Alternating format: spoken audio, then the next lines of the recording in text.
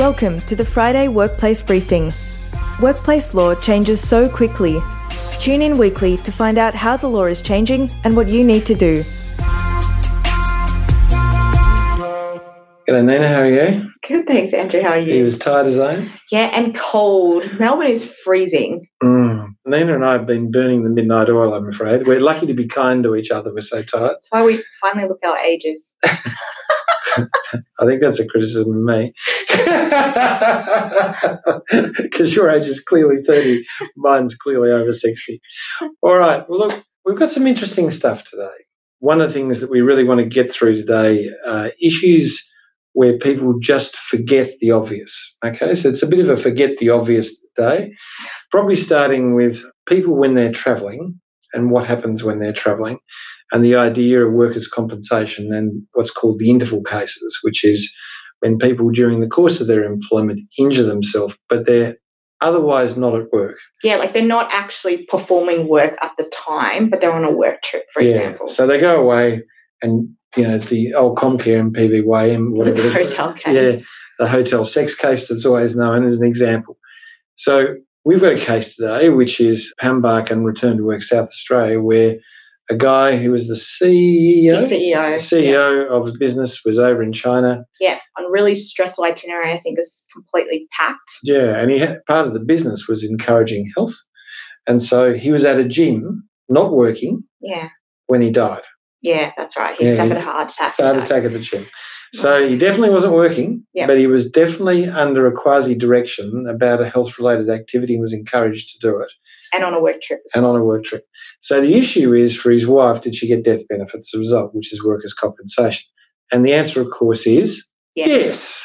After a long process, though. Yeah, it was appealed 3 times, I think. 2012 the process started. But I guess what we want to talk about is when we talk about Christmas parties and after Christmas party drinks and people staying in town, what happens when a manager puts the card across the table after Christmas drinks are over, it's 2 a.m, and people start drinking and they start talking about work and then they all go back to his room in the hotel.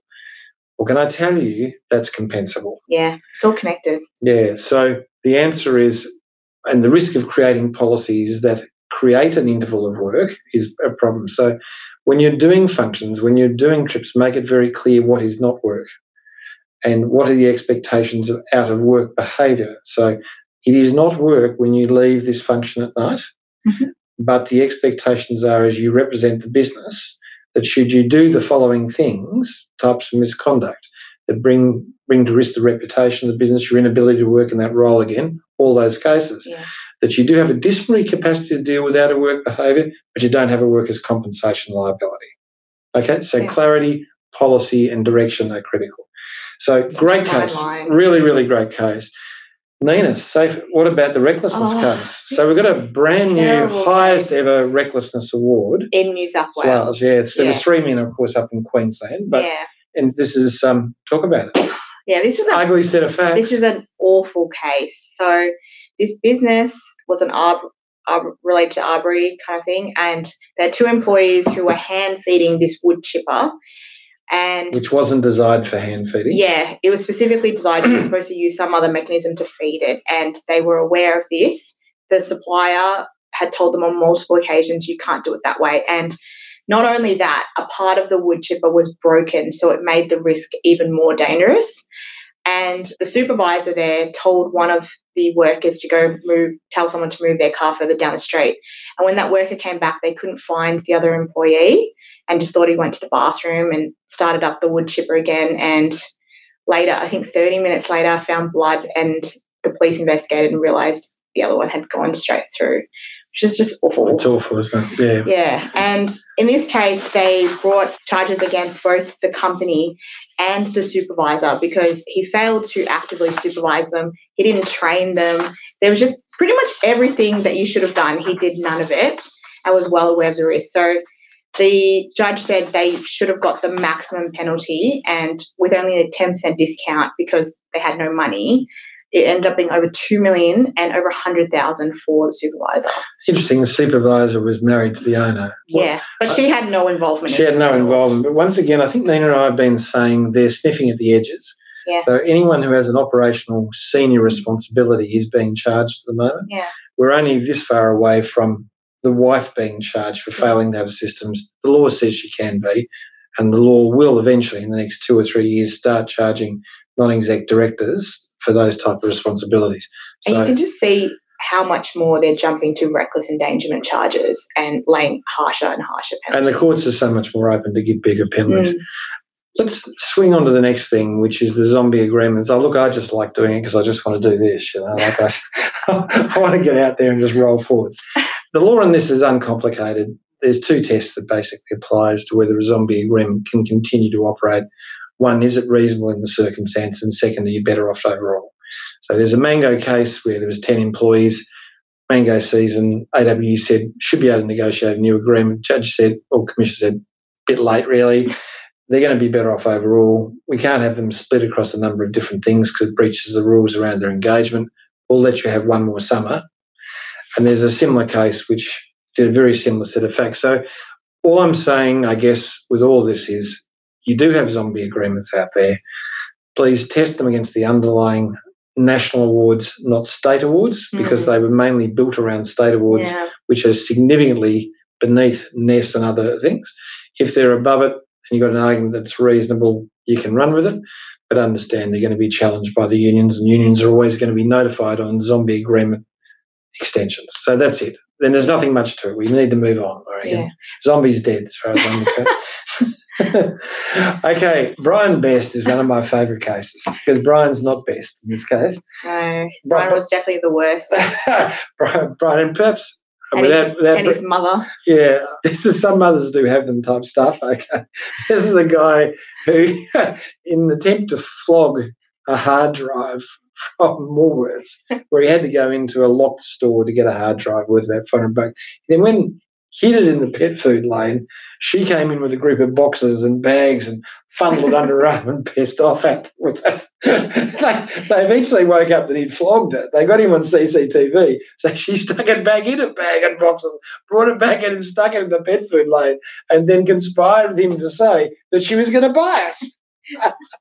Now, this way. Well, the commissioner enjoyed it too. The dishonesty was enough to just give him a smack across the chops. You know what I mean? Yeah. But what did it was the deliberate lie that got the clear termination, okay? Yeah. And I just want to keep coming back that the duty of fidelity, yes, stealing is always going to get you into trouble, but relationships are built around the trust and confidence of what someone says, and you should never walk away from dishonesty. Never, ever walk away from dishonesty. Anyway, look, it was such a fun case, I couldn't resist it. It's one of those cases when you tell the facts, nobody believes you, and you go, no, read it. No, honestly, read it. Would have been fun you to watch the CCTV. Another zombie. Anyway, let's go to the next case. Children at work. This is, well, I'm responsible with this too, because occasionally Moon wanders in with me. Since we've come out of COVID, we've been so used to having our children around us, and I think it's a really lovely thing. But the difficulty is you're bringing children into places of risk, and we've had serious incidents, near fatalities, where children have observed members of family traumatised. We've got to start stepping back a little bit and saying a couple of things about children. They don't understand risk. Yeah. They're inquisitive. They can't really be expected to control everything they do, so or be aware of what is dangerous. So sometimes when you're managing children, like at a school, and we'll talk about the case in a minute, then you understand this higher duty that comes across because you're dealing with someone who doesn't have a risk profiling capacity, doesn't have life experience, lived experience of what risk is, and therefore you've got to create that knowledge. But it also comes in when I bring a child into here, yes, there's tripping hazards, there's hot water hazards, there's a whole lot of hazards which, as an adult at your home, the child knows not to touch something which looks like a kettle, but the kettle here is not a kettle. It looks entirely different. Yeah. So, but also just child safety, like if they get kidnapped or something happens to them, like all of that as well. If they get kidnapped. Well, I mean, not so much in our offices. That's a bit of an overkill. But like, who's planning to steal Moon? But there was that case where they were at the ballet school and she went to the toilet and then someone tried to assault the little girl. Oh, okay, yes. Sorry. So it does happen. Okay, I was just thinking, who's going to kidnap? No one is kidnapping her Andrew's child, to be clear. We're both very tired. I just want to say that. So look, let's talk about Farrell, because it's an interesting case, isn't it? The kids on the fishing trip. Yeah, so I think it was about 8 students and 2 teachers had gone on an overnight camping trip, and they went to, I can't remember which state they were. They went somewhere kind of remote, and when they got there, they decided to go rock fishing. So they were all fishing at this rocky outcrop, and there was all this algae. Is it algae or algae? Yeah. No, we'll go algae. Algae, okay. So it made it very slippery, and one of the students fell in, and 2 of the other students, it's unclear whether they also fell in or they purposely jumped in to save that student. But in doing so, 2 of the students were able to self-rescue and one of the others drowned. And it was found that basically, although they had a risk assessment in place, it didn't consider this specific activity. And there was no life jackets. They had no rope to rescue the students. Shoes. Yeah, but they tried to rescue them by tying the fishing rods together. So you can just kind of see that there was no real consideration for safety. Yeah. So can we just pull back from this a little bit to talk about why this is such an important topic, I guess? So we know children are going to come to work more often. Yeah. It doesn't matter what the nature of the work is, they're going to be turning up. They'll even turn up to factories. Okay? Yeah. And it is happening, and it's happening with our client group at the moment, that operations managers are turning up when they've got a curriculum day and they're bringing their child along to school. Satiri and I were at an office only yesterday of a large factory where there was a young child sitting doing their schoolwork in the office because they'd come to the ops manager because his mum was working. So it's going to happen. So what are the things that we need to do? So is a child, for purpose of safety law, someone we owe a duty to? Yes. Yes, we do. What is that duty? It is not a reasonable practice to exercise reasonable care. So it's a duty, a pure duty thing, which is to ensure their health and safety. To make sure, reasonable care means you must prevent foreseeable injury. So any potential foreseeable injury in a workplace to a child is foreseeable, and if you don't prevent it, you will be liable. That's just a primary duty breach, okay? Yeah.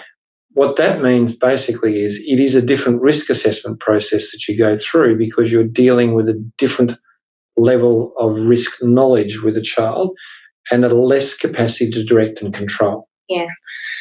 So you've got to have a policy about it, and you have to have areas of prohibition where children cannot go. Yeah, like anywhere near forklifts. Yeah, anything where they're chaotic and childlike behaviour and non-rule compliant behaviour, because yellow lines don't mean a lot to kids. Yeah, because that's the other thing I think as well. It's not just you have to have another kind of risk assessment. The kinds of controls that you put in place, you can't assume what fits for one scenario will fit for the other because children do not comply. They're not going to read the policy and be like, okay, I know I can't go here. And that's right. So when we come to so if we look at just reasonable practicability around an office, we understand the risks are very high with children. If you look at the hierarchy of control, administrative controls can't work, okay? Yep.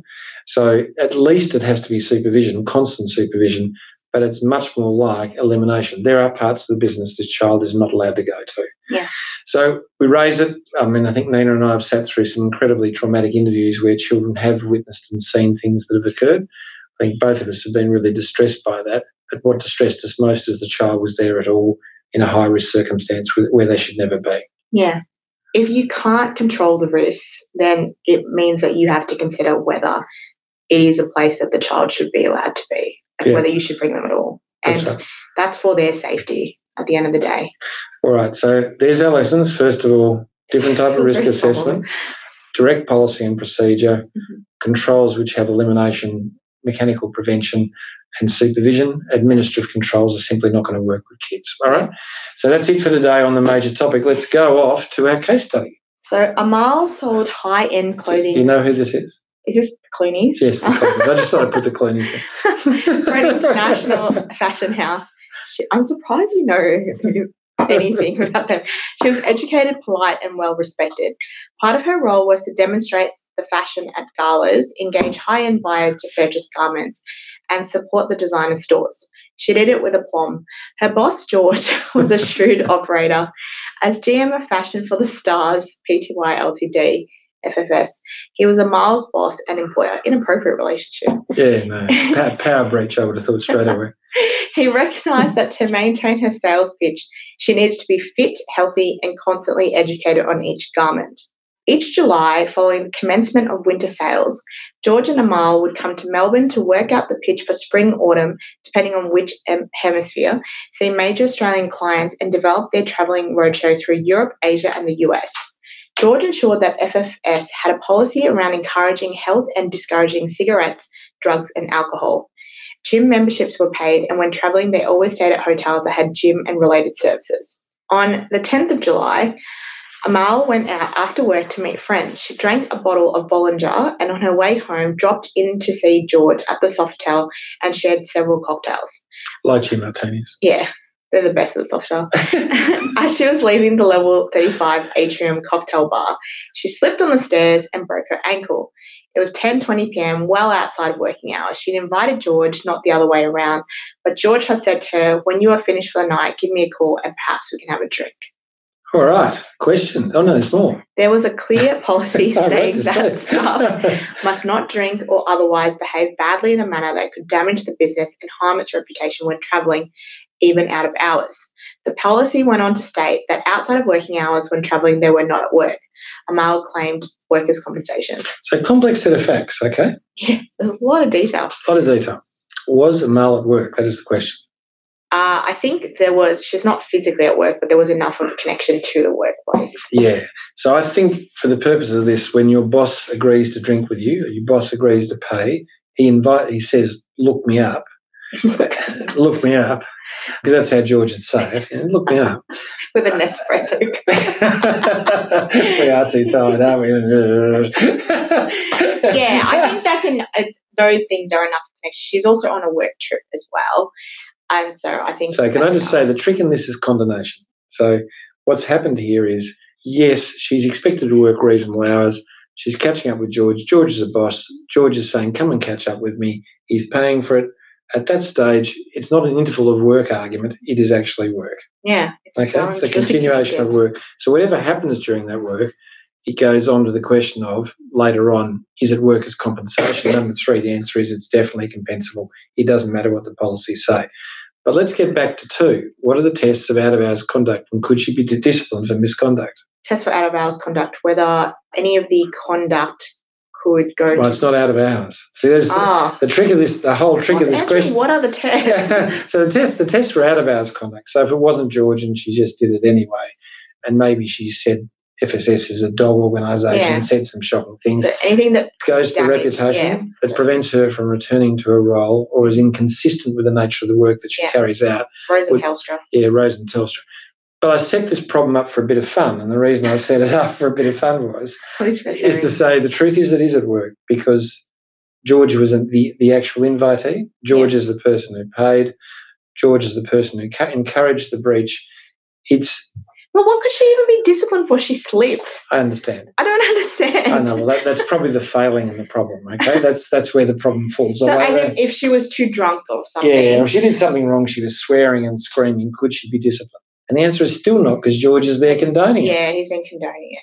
Well, he's not necessarily condoning her behaviour. Like, he condoned her drinking. That doesn't mean he condoned her swearing and everything. I know, but if you're swearing and I buy you another drink, am I condoning it?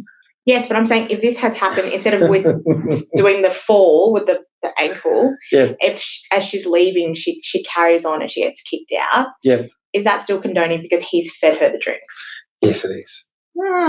So it would be hard, and I guess nuanced. Yeah, and it brings us back to this issue of what do managers do, and the answer is managers have to be terribly careful around this type of behaviour. Yeah. So there you go. It's a short session this week. Yeah, but I think before you jump the gun, I just want to emphasise what you said about the policy, because I feel like that is a common misunderstanding that we're seeing more and more, that people think if you've put something in writing, then that will trump the law, and putting it in writing that, look, this is not going to be part of work and hours and doesn't count. It doesn't matter what you do in a policy, you can't actually override your legal obligations under the law. And if your legal obligations are changed by the behaviours of leadership, then that stretches. Yeah. Okay, and I guess we've seen a number of cases So there was a sexual assault case, a South Australian sexual assault case, where there was a Christmas party upstairs. Christmas party was over. They went downstairs afterwards. It was some 2 hours after, and while they were leaving, one of the employees sexually assaulted another employee. And the issue was sexual harassment type of claim. Was there workers compensated? There's a whole series of claims that came up around it. And what the court said is, look, it was a continuation of a party that was supported by a leadership group, and therefore it fell within the course of conduct. Yeah. So I think when we're talking about people travelling, and remember, this is the purpose of this whole discussion is to say people are travelling a lot more. People are working more flexibly. They're going and sitting at other places and doing things. Yeah. They're not coming to work. But it's the behaviour of leadership that condones, permits or encourages misconduct, which means that it doesn't matter how you craft your policies and procedures. It doesn't matter the training you've got. If it's permitted by a leadership group for you to do it, it will be work and it will be hard to punish the wrongdoer. Yeah. And it will always be compensable. Yeah, I think that's the strongest lesson. Yeah, today. so I'm zombieing back to work now. We're finishing a bit early today because otherwise we're just going to go to sleep. I'm sorry about that. No, it's just because we already taught you everything. So we'll see you later. Bye-bye. Bye.